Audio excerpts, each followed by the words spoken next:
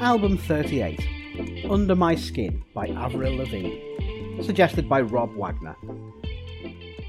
Is Avril Lavigne cool? She was once, right? Then she wasn't. Then she was again, but ironically. Is she now properly cool again, unironically? Or is she cool in a nostalgic way, like Green Day or the Beastie Boys? Or is she just irrelevant? It's an odd thing, is coolness in celebrity circles. It's ephemeral, fleeting, and yet it can be plotted and charted.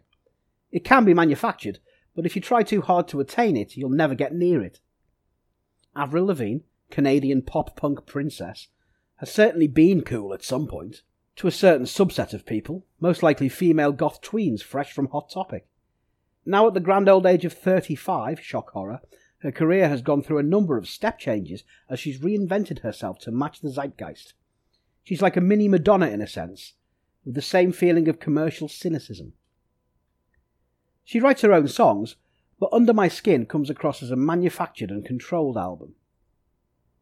Her sound is always very Avril Lavigne, which should feel truthful and iconic, but feels overproduced and forced.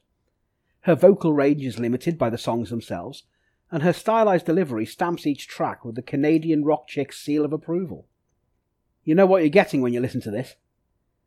What's dismissed as generic to some will, of course, be lauded as classic Avril by others. Under My Skin is a perfect snapshot of early angsty Avril, with every song a Polaroid perfect example of what you'd expect. There's a standout track, the chart-topping Happy Ending, although I also give props to the final bonus track on the UK release, the bombastic and arrogant I Always Get What I Want.